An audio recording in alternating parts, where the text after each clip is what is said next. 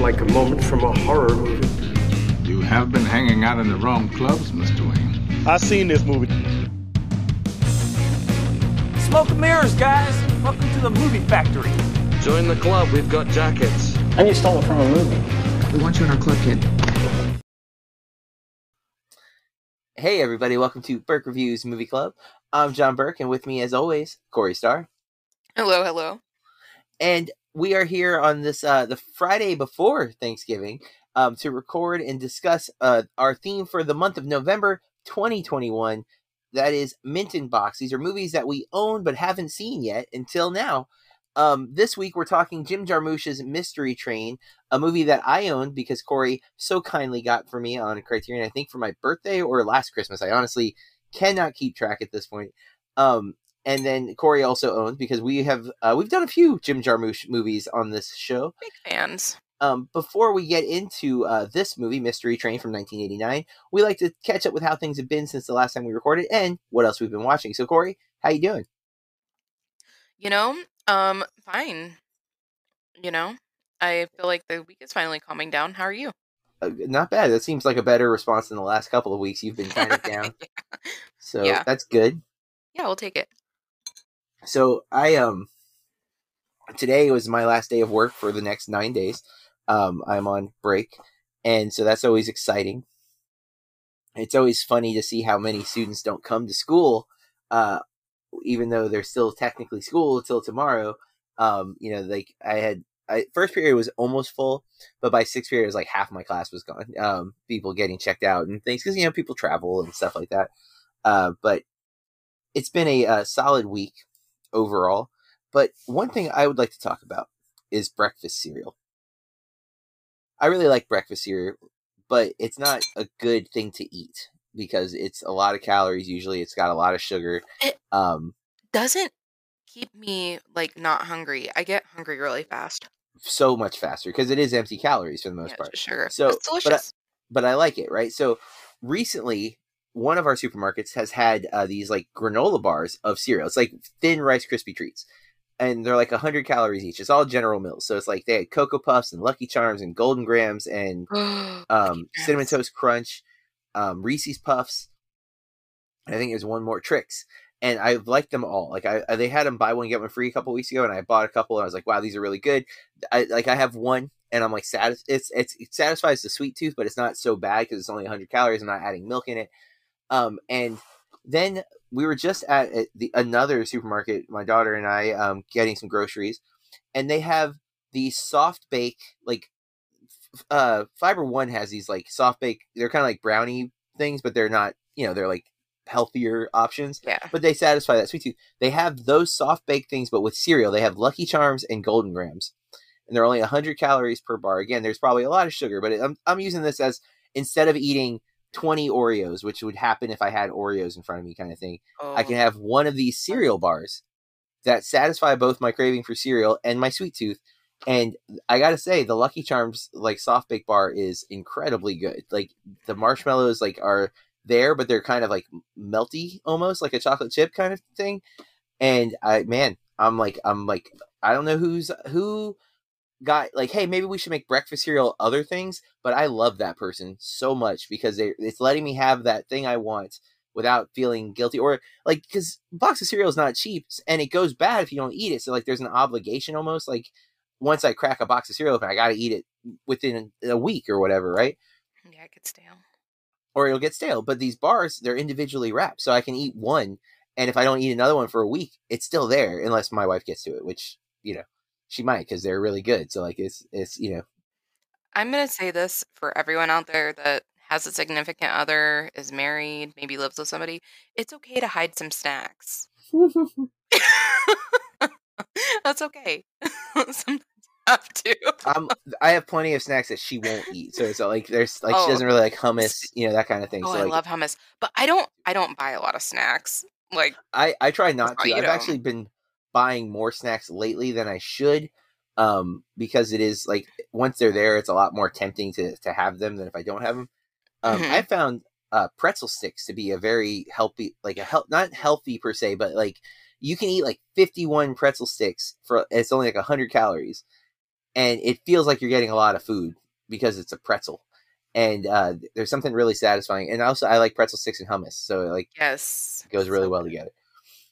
So that's been my new thing, is like pretzel sticks. But not to get into the grocery list, but that was like, we went grocery shopping just now because tomorrow's gonna be like chaos day. It's the first day of break, but I am taking my truck to the mechanic because I think my thermostat seems to be going out because my truck's overheating. Like, if I'm idling for too long, it's all right if I'm driving, but the second I start idling, I gotta like turn the heat up to like vent the heat.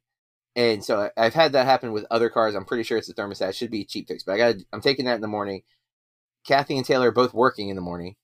Kathy's not supposed to have to work, but she's working now because Santa's coming to the farm supply store for some reason. But we might be getting Taylor a car tomorrow. I have a friend who is selling his car, and I think it's going to be our best situation, like where we're paying a person instead of a dealership. So there's not going to be like hidden fees. So it happened when we attempted to buy her last car. I'm so confused. I thought that she had a car. Oh, so I haven't told that story, huh? So we bought a car, and within a week we were within a day, Kathy was really apprehensive about it because the lights were like really dim, like so dim. And then when we looked it up, it was a problem with that car. Like there was actually a class action lawsuit in process about the lights. So she was upset about that, and they offered to like on the phone. They said you could bring it back. When she tried to bring it back, they tried to get her to like upsell to a different car. So she got real like nervous. And then a couple days later, I went and got the car tires, and the mechanic moved the seat back so he could drive the car into the bay. Found out that she had like an electric seat, like where you like the little lever and it like electrically moves up, a motorized seat. And wouldn't go forward. And it also wouldn't lean forward anymore. Like it would now only go back. And by the time you realize that that's like, oh, it won't go forward, it's now in a very weird position where like no one can comfortably drive the car. So it was starting to become a problem. Kathy basically wrote a complaint and got our money back. The dealership gave us the money back. However, I did lose the money for the tires, which was upsetting. And there was not a convenient way to get the old tires back because, again, by the time we realized this was all happening, days had passed since I did the tires changed. But nevertheless, we did end up returning it, and so we've been still on the hunt for another car. And then this opportunity has arisen that seems really good. My friend's given us a good price and also a good situation where he's able to allow us to do like half now and then like wait a year. And if anything goes wrong with the car, like if we had to like replace something, he's going to let us kind of deduct the difference. That's like his kind of way of like, he knows what just happened to us. And the car's a little older than the car we just bought, but he's taking good care of it. It's low miles for the year and everything. Nice. And it's a nice car. He's taking care of it. So I'm trying not to say too much because I'm not trying to get in everyone's business, but I am very, very grateful to this opportunity. And so hopefully we won't be buying it tomorrow because he's getting a new car, and like there's a short.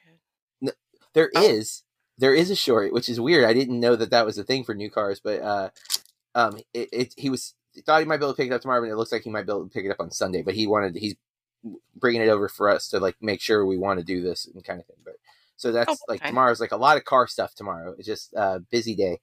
And then I think I'm going to this cool pizza place that I've not been to for a friend. It's weird. It's a friend / coworker / former student's birthday. That's one person, mind you. I just want to clarify that it's one person, all three of those titles. And so it's which is becoming more and more of a thing as I've worked at the school for a long time now. A lot of my students have graduated, gone to college, and now are teaching. And thus now are coworkers and or friends. So it's a fun thing for me. There's this pizza place that seems really cool. I'm not going to name drop because it's like a little small independent thing in a nearby town that has a cool setup that I'm hoping that it's going to work out. We're going to be able to do that. We don't go out to a lot of social things like this. So I'm like, and it'll hopefully Kathy will have a decent day at work, so she won't come home like I don't want to be around people kind of thing, which I totally get because there are days where I'm like I've been peopled out. There's too many people, I can't deal with it. But it's exhausting. Yeah, so I'm hoping for that. But yeah, that's been my week. Anything like interesting happen for you, or just like a normal but good week? Um, I'm thrown off because we recorded on Thursday, and we did Yes. that so that I could go to a local like holiday market with we have a lot of those in my area in the holidays. We have some in the summer too, but so you can support local independent makers and stuff. So that was really fun, and we went to dinner at a restaurant that we really like, and I had a delicious cider. I don't drink a lot, guys. I just don't do that. But yeah, good food, good times, good company. And then yeah, I feel like I've been really busy, and now that we talk I'll tell you that in a minute because it's part of what Okay. we watched tonight or what Gotcha. we watched this week. But yeah, I've just been busy doing things. Well, let's get into what we've watched since the last time we recorded. You want to go first? I take it. Yeah, I like barely have a list. So I went to see Ghostbusters Afterlife last night. Oh, I saw it yesterday at 4:00 in the afternoon. I know, and it looked like our friend Matt also saw it yesterday. He did at 3:30 in the afternoon here, I think, but it's like 6 hours difference, so like 9 in the UK. Yeah, we me and two of my friends that usually go to movies together, and then one of their man friends, and then I was thinking about that. It's like once you hit 30, you can't call your person you're dating a boyfriend anymore. It seems like people like get a little I don't know, weird about that. But and then Bill actually got to go too. Bill always works on Thursdays, which is usually our movie night. But it was a lot of fun. The movie. Yeah, I loved it. David, my friend and editor for Brick Reviews, went with me. He loved it, and our boy Matt. I was a little worried because the last couple of weeks on BAMP, Matt has not liked the movies that I've liked, and we were both super hyped. Like Matt and I are both like, and David are all like hardcore Ghostbuster fans. Like we love them. We have action figures. We have stuff. Like we are not just like we like the movie. Like. And for listeners, if you don't know this about me, the first movie I ever saw in a theater was Ghostbusters. I was 2 years old. It started my love of film. I literally think it's the reason I do this every week for the last 6 years, essentially. And so this movie had a lot riding on it for me and Matt and David personally, and it worked for all of us. We all loved it. I don't want to say much because I do not want to spoil it. It's literally for some people that it just officially came out today because we all went to a Thursday screening. Not everyone knows that's a thing. If you're listening to this podcast, you probably know the thing. But... Dude, we had some rude little children in there though.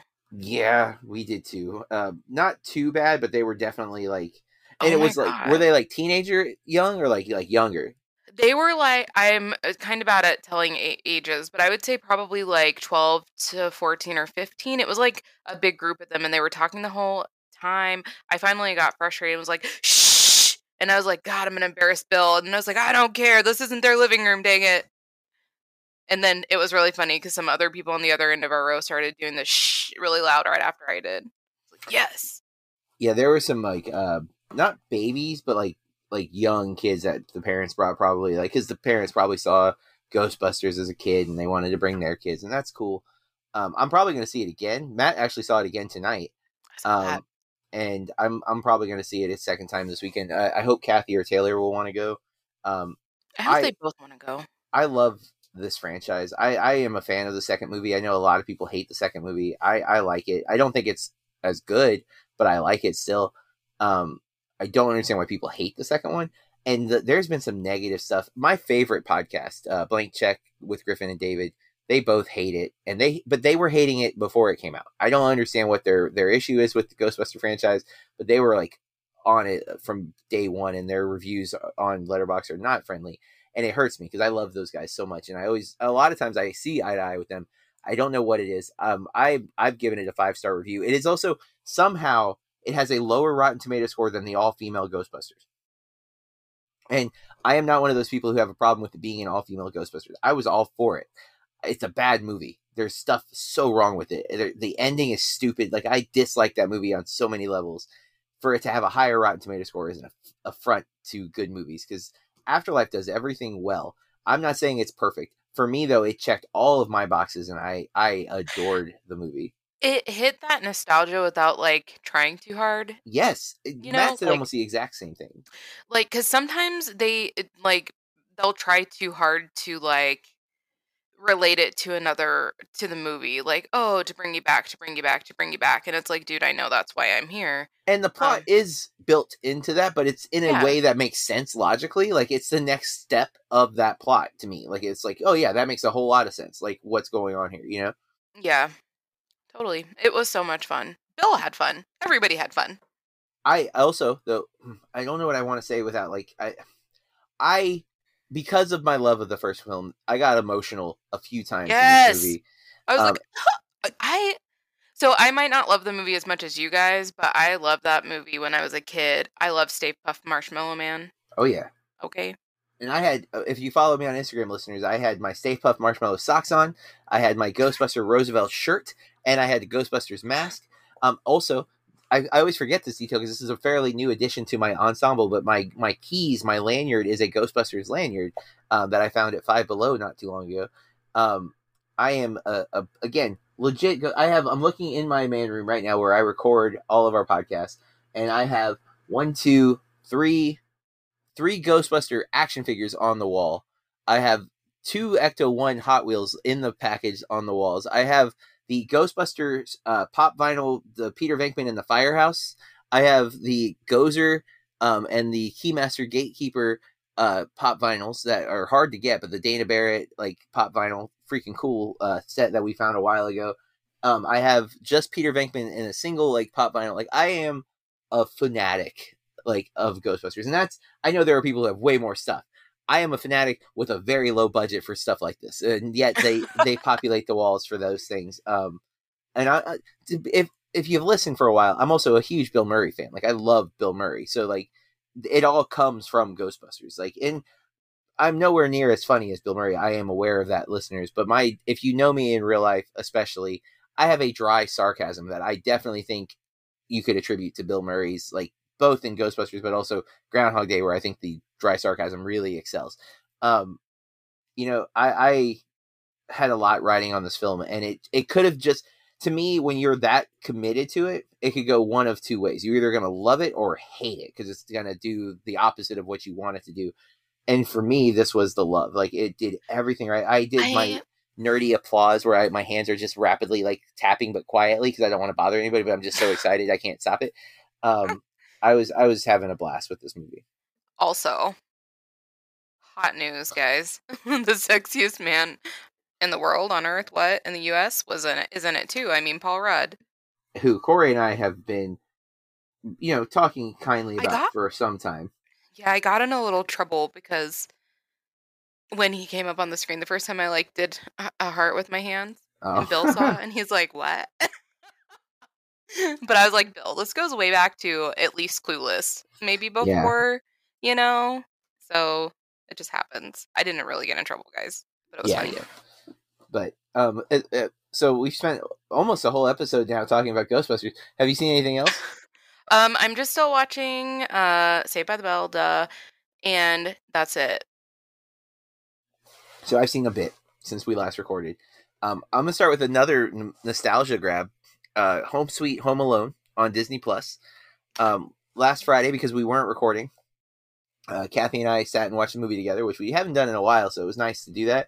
And we love Christmas movies, so it was, first real Christmas movie we've sat together to watch this season. And Home Sweet Home Alone is getting a lot of hate. I thought it was fun. It's not great. I don't think it's nearly as good as the original. It does steal a lot from the original. Like, I mean, there are some like direct line references, and it is in the same universe as the first movie. Like, I don't want to spoil anything, but there is a clear cameo of a character, not an actor, a character from the first movie, to like signify that this is the same like world. I don't know if you know anything about it, but just been hearing the hate. Yeah, well, the lead kid is the friend in Jojo Rabbit, like the kind of chunky friend he's the lead. He's very funny. He's not perfect in this. Kathy was almost initially annoyed. But the villains in this, one, they do an interesting thing with the reason that there is a invasion of the kid's house, right? Like, because that is going to be the premise. Kids left home alone. Why are these people trying to get into his house? They mix that up a bit. It's not just thieves like in the other one, but it's Ellie Kemper, who's Aaron on The Office. She's the wife to the husband who's Rob Delaney, and the exploits are funny. I found them actually to be quite charming. I really like them a lot, like way more than I thought from the trailer. It's a little shorter, so some things get kind of rushed, but I'm grateful for that because I don't need to sit with this movie. I get the idea. I've seen the first two. I've even seen the third one. I did skip the fourth one. This is the fifth one. I think it's fine. It's not, like, I don't know that I'll return to this one like I do Home Alone 1 and 2. But if it were just on, I totally will watch it. It was very enjoyable. And if you're a fan of the old ones, I say give it a go. It's not bad. Some of it's zany. Some of the traps are off the wall crazy, but they still get the laughs if you like that kind of, physical comedy. I finished Haunting of Bly Manor. Yes. I think I might have, I feel like I talked to you about it, but I'm not sure. I was not expecting to be emotional about it. Like I'm saying, I thought, like, I didn't know it was going to take like an emotional beat. I was expecting scary. And while I think there's like the tone and stuff is scary, at the end, I was just like, wow, this is more like emotionally shocking than anything else. Not a criticism. I love the show. I think it's great. And I'm glad I watched it. I like both The Haunting of Hill House and The Haunting of Bly Manor. I do need to watch the other show, Midnight Mass. Midnight Mass. So I watched Mystery Train, which we'll talk about in a few moments. I ventured back to Alfred Hitchcock's silent film, The Lodger, A Story of the London Fog from 1927. I love Hitchcock, and obviously a lot of people love Hitchcock, but man, I didn't realize it was a silent film when I bought it, and I've got all of his criteria now that you can get. There's a couple that are out of print that I can't get, but I really like this movie, and I'm not a big silent film fan. I don't dislike them, but I do have, my attention span does not bode well for silent film. But man, The Lodger is it's such a cool story. The look of it, the performances are really good. And right away, if you know Hitchcock, this is like, wow, Hitchcock knew who he was from the get-go, because it's about a serial killer who targets blondes. It's like, wow, Hitchcock, you came out the gate swinging with this, all right? This is like his third or fourth film, like, total. And the cool thing, there's the lead actor is in another Hitchcock silent film called Downfall, and it doesn't advertise this on the Blu-ray, like, when you look at it, but it's included with the Blu-ray. You get the second silent film with it. And I'm like, oh, well, that's kind of cool. So bonus criterion there. I watched the 1950 James Stewart film called Harvey. Are you familiar with this movie? No. He has a giant invisible rabbit friend. What? That the bulk of the movie is he crazy, or is there a magical rabbit friend? I really hope it's a real friend. It's great. It's really good. It's super funny. Some of the treatment of like the mental health side isn't obviously going to be as woke as you might want it to be because it's from 1950. And I don't know if you know this, listeners, but the mental health institution still isn't very good. It was definitely not good in 1950. However, I don't feel like they really play for that as much of the humor as they could have. But the humor is strong. And it's one of the most endearing films I have seen. I love James Stewart because he has a wholesome vibe, even though like in Vertigo and Rear Window, he doesn't have that vibe. But like when I think of It's a Wonderful Life, there's so much to that character. And I feel like that's the same with Harvey. There's a quote I feel I have to read. He's talking to someone and he says this: "In this world, you must be oh so smart or oh so pleasant. Well, for years, I was smart. I recommend pleasant. You may quote me." And I love that. To me, that's got such a Mr. Rogers vibe to it. I just absolutely adore that quote. And then another quote from him, just again to show how wholesome of a character this guy is. "I always have a wonderful time wherever I am, whomever I'm with." And everyone around him is not that pleasant, mind you. Like, but he is, and I love the best that. of every situation, man. Yeah, it's exactly, and it's so good. The more I've sat with it, the more I love it. Like I've only watched it the one time, and I'm like, oh, it's so what I need. I'm so into like optimism right now, and this is like that vibe was just perfect. And then I got to give shout out to this person on Letterboxd though, because I told you this is the imaginary rabbit friend, and they're like, "What a weird prequel to Donnie Darko," and I'm like, that's freaking great. What a joke! Like that's you've nailed it. User from they stop Letterboxd, there? named Just that Megan. one liner. That's it. That's the whole review. Yeah. I 4 love it. stars, 4 stars though, and then that line. I'm like, that's the best. I love that. That is such a good joke. But yeah, so I watched Harvey. Really recommend it if you guys get a chance to watch it. I got to catch this new movie that just came out on VOD today, called Black Friday from 2021. Oh god. Corey, this is a horror comedy. Our boy Bruce Campbell's in it. Oh, I think I saw him share this on Instagram or something. Yeah, it's super fun. It is by no means like, oh, you got to go out and see it. But for people like us that like horror comedies, yeah, this is a must check out. It has a few other. It has Devon Sawa. That's yep. Yep. Okay, perfect. Devon Sawa, who he's not bad in this. He's not at his peak. He definitely feels like he's hamming it in a little bit. But it has Michael J. White, who I always like and stuff. He's not in nearly enough things.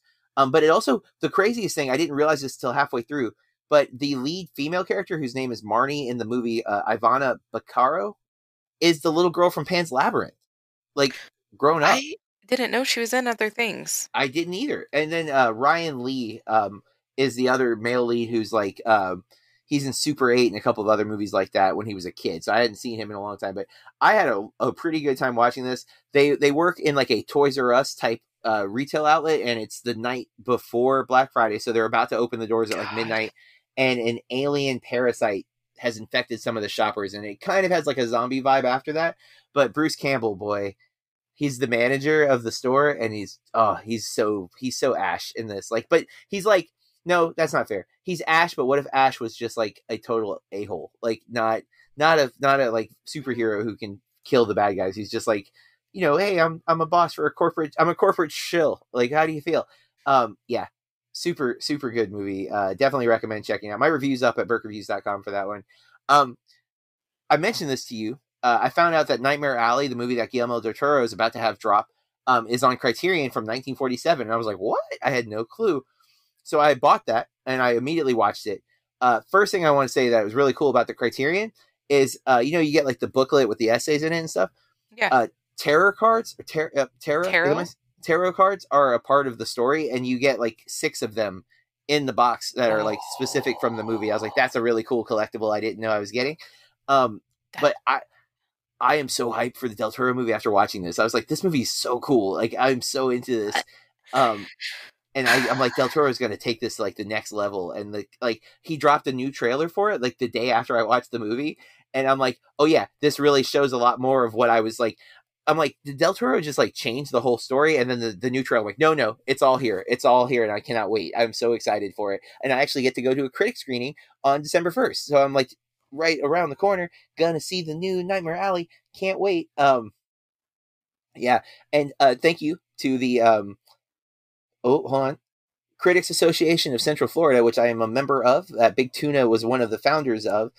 We are getting a lot of for your consideration screeners and screening invites all of a sudden, thanks to that organization. So I'm glad I am a member. That's rad. And super cool. So yeah, can't wait to see Del Toro's Nightmare Alley. And again, I already talked about the last movie I saw was Ghostbusters Afterlife, and I love it. I'm sorry if you didn't. I enjoy it very, very much. All right. I think that leads us to our movie of the week, unless, Corey, there's anything else? No. Yeah, because we're making a good time. So, Mystery Train from 1989. This is a series of short films essentially connected with a wrapping device or a framing device of a hotel, in essence. It's directed and written by Jim Jarmusch. It's the plot synopsis on IMDb says 3 stories are connected by a Memphis hotel in the spirit of Elvis Presley, which definitely going to talk a lot about that. Has an 80 Metascore. Stars nobody super famous. I'm going to totally butcher these names.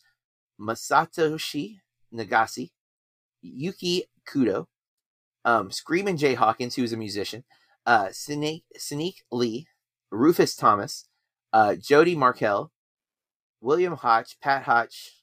I'm trying to jump down a bit. Nicoletta Braschi, because they're in order of appearance, it seems.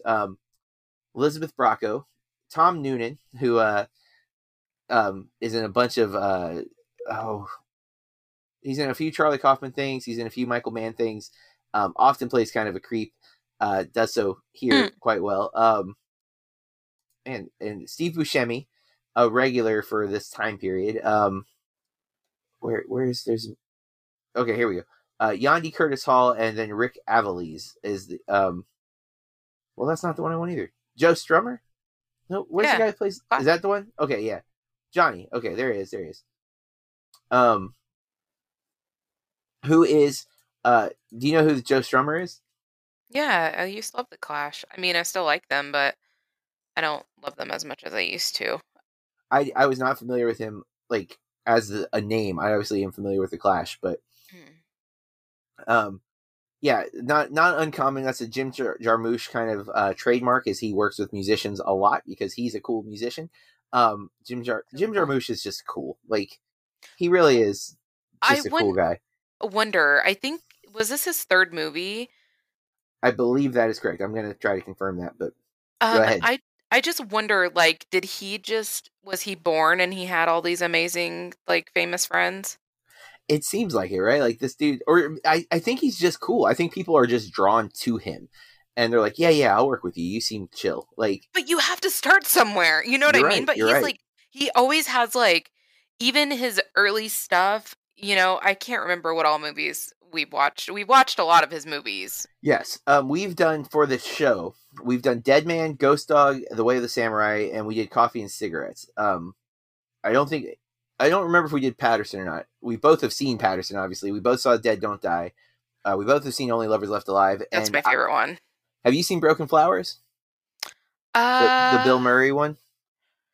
No. That one's really good. I've seen that one. I'm going to watch Night on Earth, which is another series of shorts that are connected through a taxi cab, if I'm not mistaken. That has my girl Winona in it. I own that too.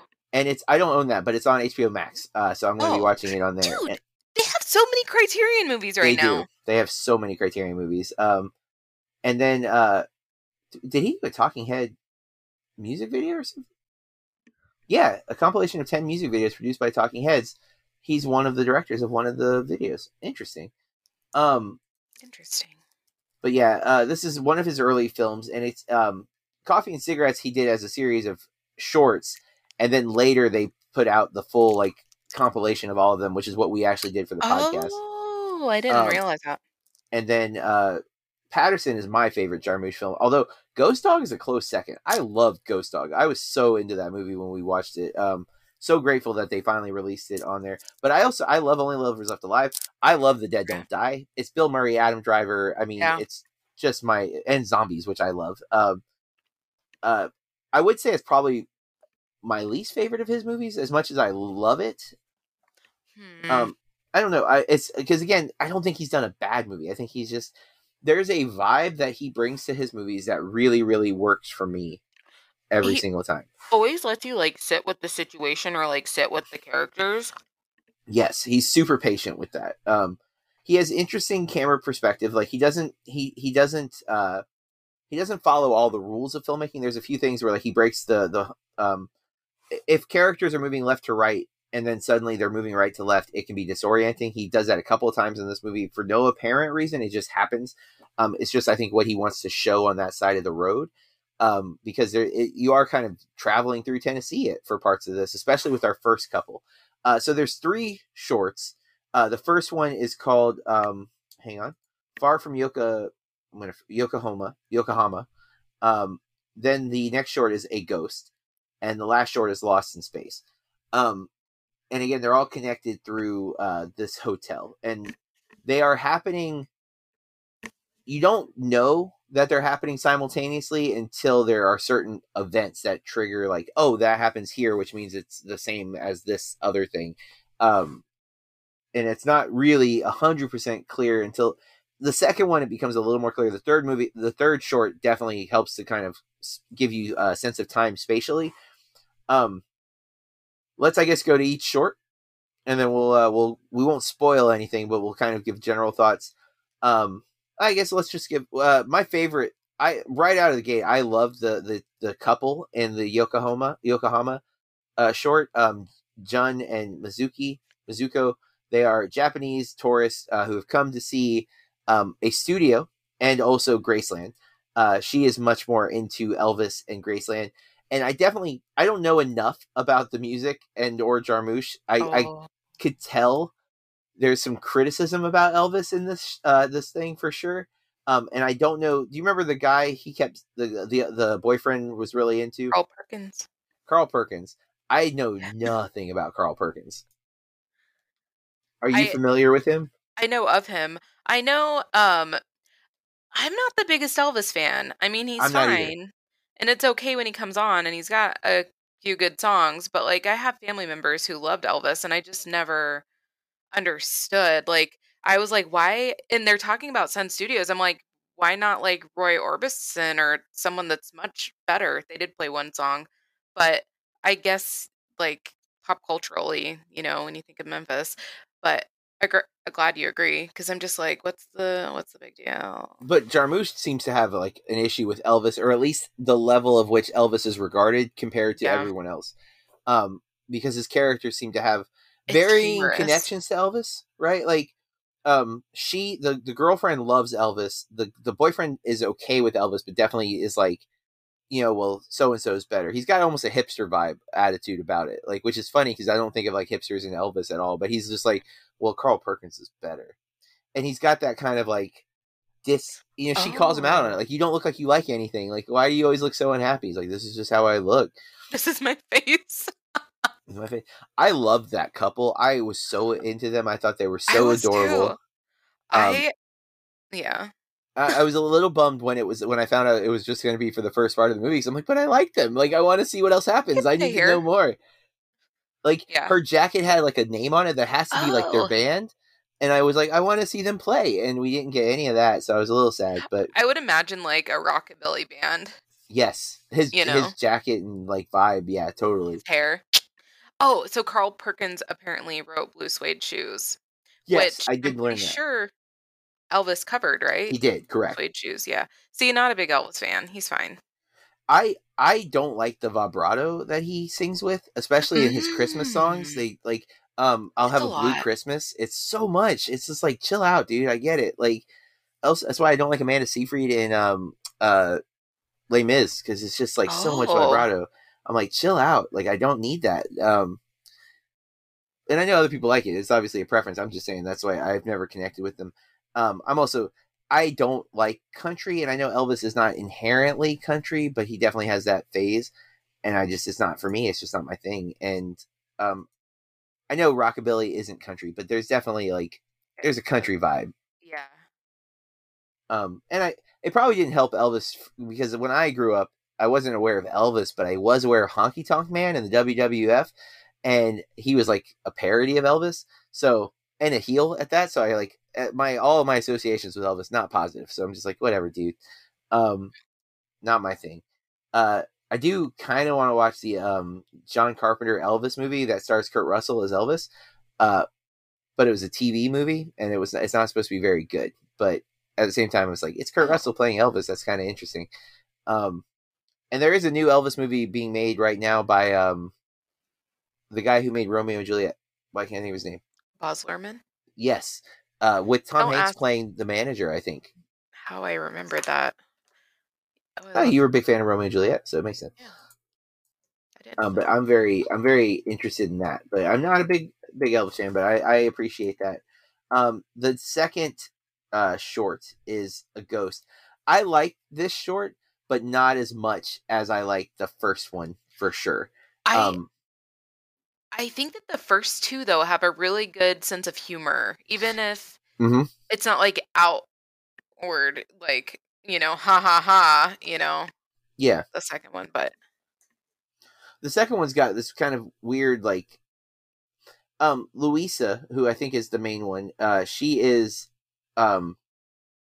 French, right? I think she's Italian. Italian. I'm sorry, it's Italian, because she's trying to go back to Rome. You're right. I was like, maybe I'm remembering wrong. And so there's like a fish out of water. Like, she doesn't want to be there. She was there for a funeral, or like bringing someone there or something. Didn't her husband accidentally like die unexpectedly there, and she's trying to take his body back? Yes, that sounds right.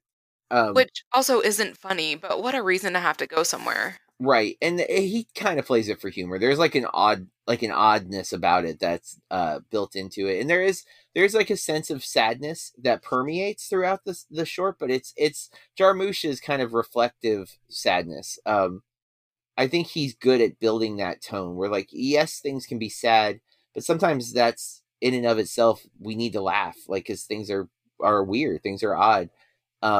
And I think that's part of the reason he resonates so well with me is there is always a sense of silliness. In fact, if I'm remembering correctly, the actor who played Jun, the boyfriend in the first thing, is the Chinese guy, or the Japanese guy at the end of Patterson who talks to Patterson. Oh, He's like reading the poem to him. That's the same guy, and I think that's awesome because I love that like random callback. so sometimes I get annoyed when directors work with the same people all the time. I'm looking at you, Tim Burton. But I like, because I don't feel like I don't feel like he does it too much, I guess. I mean, he does, but it's not all he them. doesn't use them the same way. Like Bill Murray's in Coffee and Cigarettes, Bill Murray's in Broken Flowers, Bill Murray's in Dead Don't Die. Tilda Swinton's in Broken Flowers. I'm pretty sure she's in Only Lovers Left Alive. I think that's it. But yeah, he's good at finding ways to use his friends.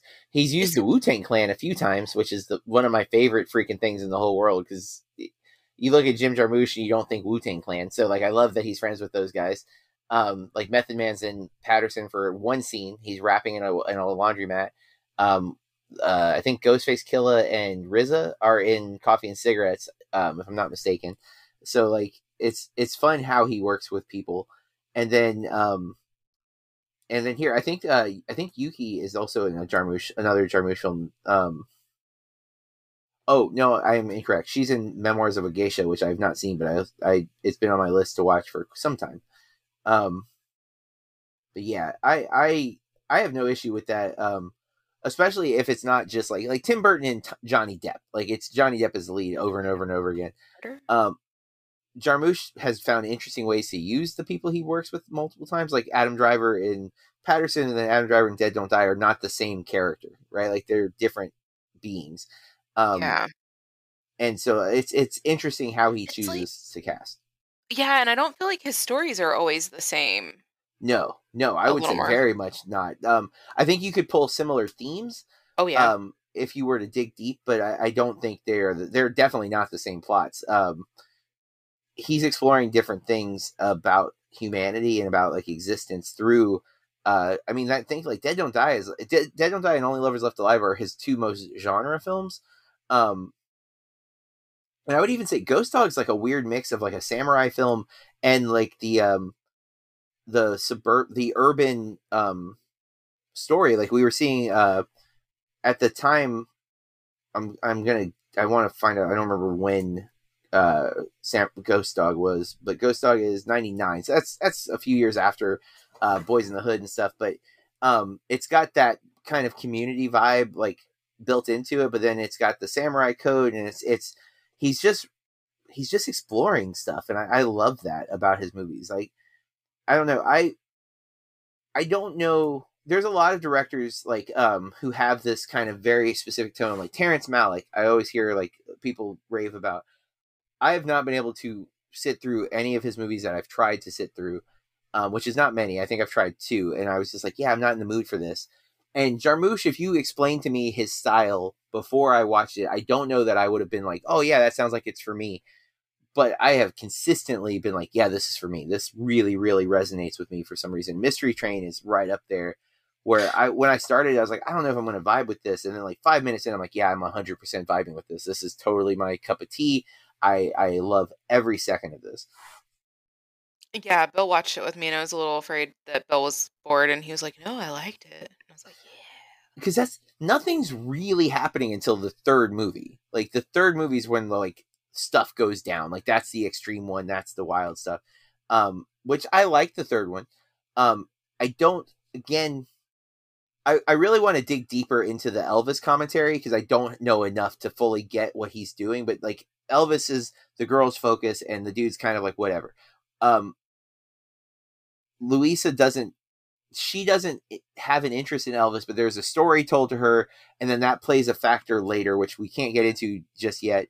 And then the third one, Elvis plays a factor because our kind of drunken and angry guy, played by the Clash guy, whose name I have now forgotten. Joe Strummer. Everyone calls him Elvis, and he doesn't like it. And it's like he gets into like a fight about it.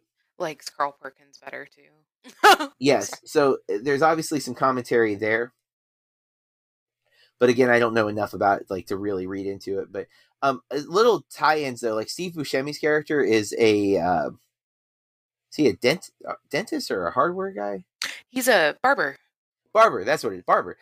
We see him at the very, very beginning of the movie. He's they walk past him and he's got a fishing line wrapped around like the light pole for some reason.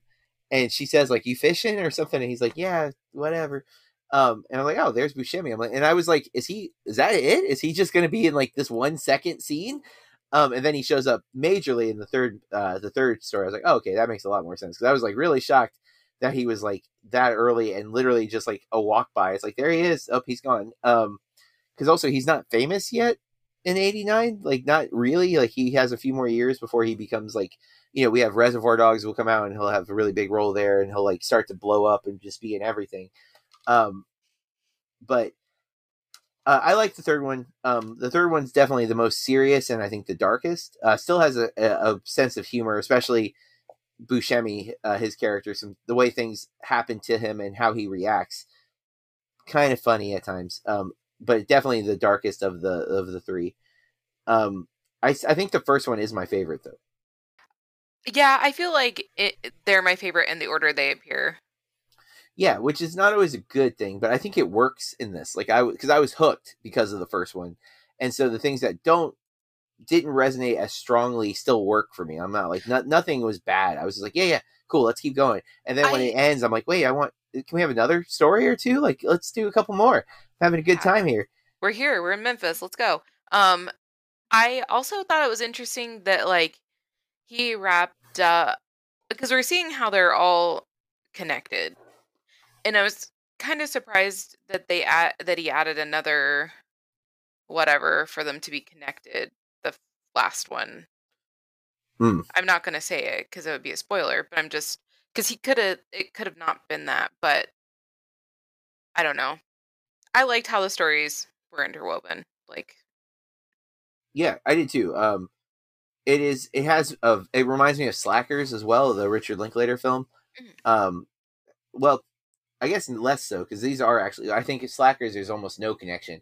But I like the connection here. It's loose, but also like, oh, okay, cool, I get that. Totally see how that would work out and why all these people end up like at the same hotel and stuff. But let's do spoilers. We probably won't talk too much longer on the film. There's not much left to spoil really, but let's get into spoilers. Guys, from here on out, we are going to talk about this movie in great detail. You have been warned. And I don't think we said this when we started actually talking about the movie, but we both have this on Criterion. I think that's the only easy way to watch it right now. You can rent it, I think, for $3.99 on the Amazon. Yes, you can.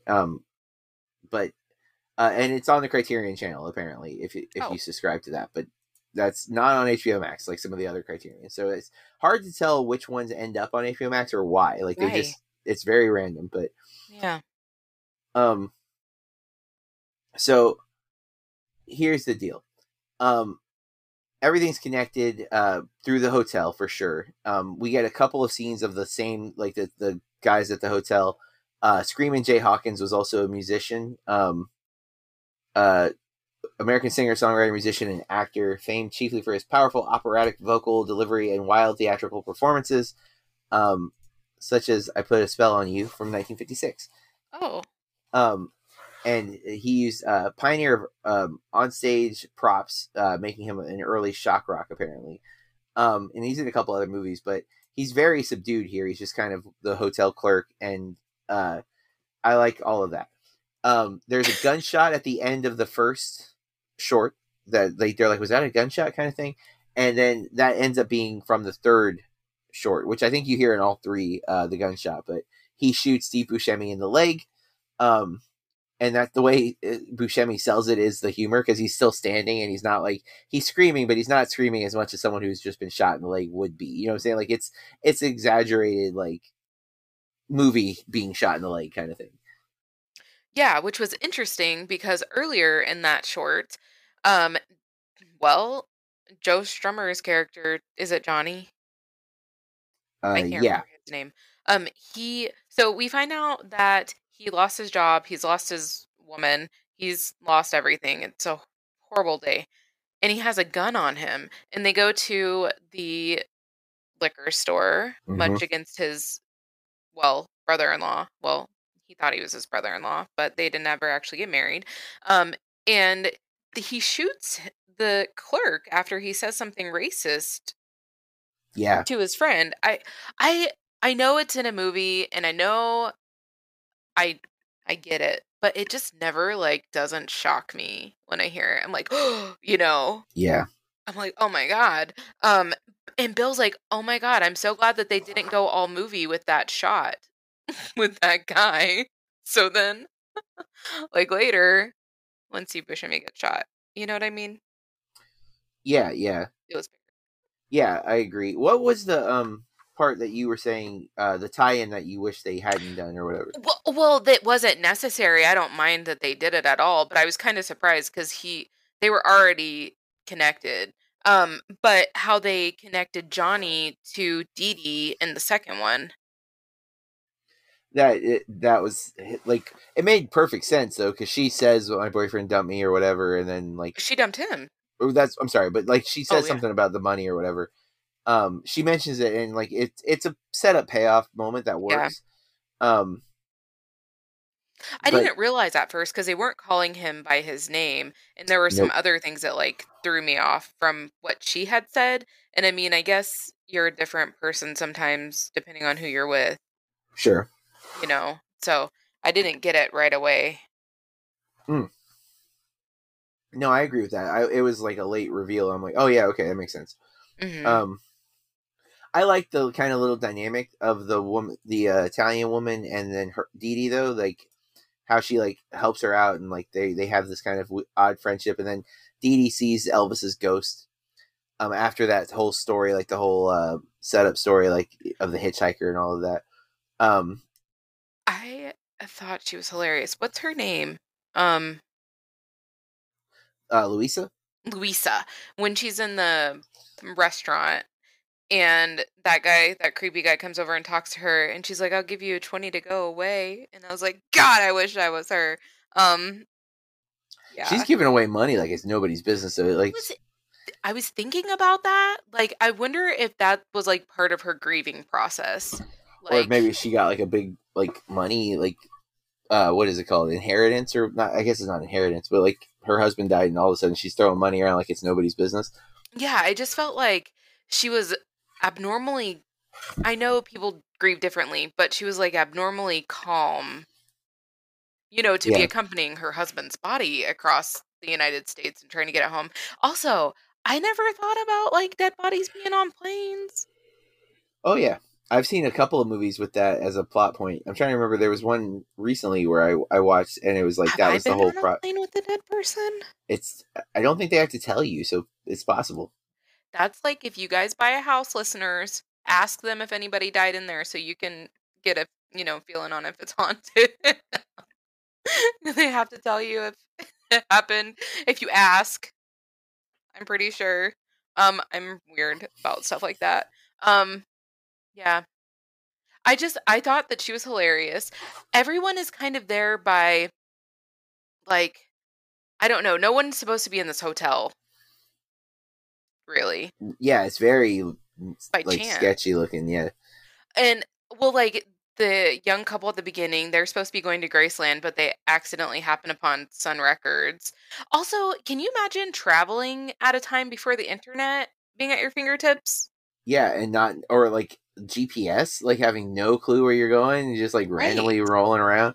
And also, Oh, sorry. Go ahead. No, I was gonna say that like that. You asked if I could imagine it. Like, no, that stressed me Sounds out in this movie. I was like, oh my god, terrifying. They're just like, huh? Like going to a hotel without reading the reviews, guys. yeah, having no clue like how sketchy it might be. Which actually, the hotel isn't as sketchy as it felt. Like it No. felt like it was real sketchy, and I'm like, no, I guess it's not that bad. Like, yeah, the people in it. So I watched a really cool little video. I forget what what company it was, like Stereo Gum maybe. Um, and they like actually they're pop. They call it like pop pilgrims or something, and they go to like different places where pop culture has happened, and they like see the places. So they went to Memphis and they went to the restaurant it was filmed at, and they also talked a little bit about the hotel with the production manager, I believe it was, and they really did not set up that restaurant at all for this movie. That's just how the restaurant is. And apparently, it's like a 5-minute video. It's very good. Apparently, the owner of the restaurant was really mad that they were messing up his weekend business, so he would like do things to try to disturb them, like Oh, dragging his garbage across the sidewalk, or you know. And apparently, that hotel was really dilapidated, so they only used the first floor oh man, to film, which I just thought was interesting. no, yeah, I agree. I didn't do any digging this time. I kind of wish I had. I wanted to watch some of the special features, but I just like they were all kind of long. Oh, Um, Not long in a bad way. Just like I was like, I didn't have time. I just watched the movie, and I didn't have time to like sit and do like a 30-minute like documentary kind of thing. So I was like, I guess I'll come back to it. And I just never had a chance to come back to it. So yeah. I also want to know these kids are like 18 and they're just world traveling. yeah, it's crazy. How do you do that? I mean, it looked like they had everything they owned in that suitcase, including all of her collectible T-shirts that she then put all of them on. So funny, yes. And I love it. I know you have students that listen to this, but it's just their interactions are so funny and so charming and so real, I guess. And she's like, "Well, this is the 11th time that Yeah, we've slept together." And I was like, "Homegirl is counting." I don't know. I just thought it was very funny. no, for sure. Like that, their relationship is adorable. I really, really like them a lot. Again, if this had been the whole movie with just them, I would have been fine with that. But I'm not mad at Jarmusch. I enjoy the shorts. I think they all really work. I like the overall wrapping device, and then I love that first movie so much. I was so into these two characters, just from them on the train with the headphones on, and like, her Picking their trying so hard cassette. to like communicate with people, and then like missing things, you know. What matches and Yes, him with the matches. cool lighter, and I can't remember what Dee Dee asked them for on the Natchez and Yeah, but she whatever that place is. yeah, it wasn't matches or whatever. Like, but she's like, here's a lighter, and she's like, no, that's not okay. Um, yeah, and she's so heartbroken that she didn't get it right. Like when Dee Dee like was like walks away, like Mitsuki looks so like, oh, what did I do wrong? Like, I don't know. They're so sweet. I love them, and even the way they're carrying the suitcase with the stick. And then like my turn to be in front, and like they just rotate. Like I don't know if it really matters, but I guess it does. So it's like, okay, you guys are amazing. And again, we get these cool city shots where you just see Memphis in the background and stuff. It's just really cool. And they like show Stax, which was also a record label in Memphis. Um, they show it all dilapidated and stuff, and I wonder if it really is. I thought it was still open, but I Well, I don't mean, really remember, know. this is 1989 where we're watching the movie too, so they might have Real. revitalized it or renovated it at some point. It was Uh, interesting to see that the city was kind of like so much of it was like a ghost town. Even when they're walking around during the day, there is like no people around. It was kind of off-putting. yeah. Which I don't know if that's like because of closed set, like because like they would close the streets Mm, off or something. But usually if you were trying, like if he, that's a choice, is I guess what I'm getting at. Like, either they didn't have the money to pay extras, which is probable, um, or you know what I'm saying? Like, there was a lot of thank yous to like the mayor and stuff of the city. I think if I remember correctly, at the end, I think there was like a lot of like the special thanks to and like the city name and all of that because this is a low budget film, like for sure. But yeah, I don't know. It worked for me. Jarmusch continues to always win me over. I'm very excited. I don't know if he's working on another project. He definitely seems to take his time in deciding projects, but I really hope he's making another movie here soon. And I Patterson has become a movie that I go to when I just need to chill, like when I really need to like put something on that's going to make me feel good, but also relax. And this movie has a similar vibe where I could easily see throwing this movie on and just having it on in the background. I've only seen Patterson once. What's that? I've only seen Patterson once, but I see what you're Really? saying. Oh, yeah. I've watched it several times. I love that movie. There's something about that movie that just really connects with me. And yeah, that's our episode on Mystery Train. I'm gonna say must see movie. I think I put 4 stars on Letterboxd, but I'm kind of leaning towards 5 as I've sat with it for a while. Agreed. I would like to do some more research on some of the things. Same, especially the Elvis stuff. I need to check that. I don't know enough about Elvis to like really get what he's saying. Or I'd love to read like an interview with Jarmusch about this movie, because I feel like he's like, yeah, Elvis is overrated, and like, cool, I like it. Mystery Train is on Criterion. We will be back with one more episode for Mint in Box, and it is another horror film, the last of the Martin Scorsese top 11 horror films that I have not seen. So I'm very excited for that reason, but also this movie, The Uninvited, it has like really good reviews. So I'm very excited to check this off. I've been very much into horror the last several months, and so I'm excited to dive into this one. It's one that I've been kind of waiting for, and I knew we were going to do the Mitten Box, so I've been like, I wanted to watch it, but I was like, no, I'll just wait, and we'll watch it together. So that's our next episode, which will be coming out the Saturday after Thanksgiving. If you like what we're doing here at Burke Reviews Movie Club, I ask that you take just a minute, give us that 5-star review on whatever podcast provider you're listening to. And of course, you can follow us on social media. I am at Burke Reviews, and Corey? At Corey R. Star, 2 R's on the end. And again, we'll be back next week with our review of The Uninvited, also a Criterion that we happen to own. But until next time, we say, keep watching movies. Hey, this is Matt from What I Watched Tonight. Come join me in the back row for movie discussion, retrospective episodes with guests, director-focused shows, end-of-year rankings, start-of-the-year predictions, and much, much more. There's more going on in the back row than you might think.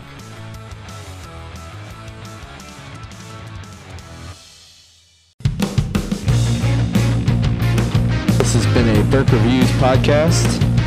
BurkeReviews.com.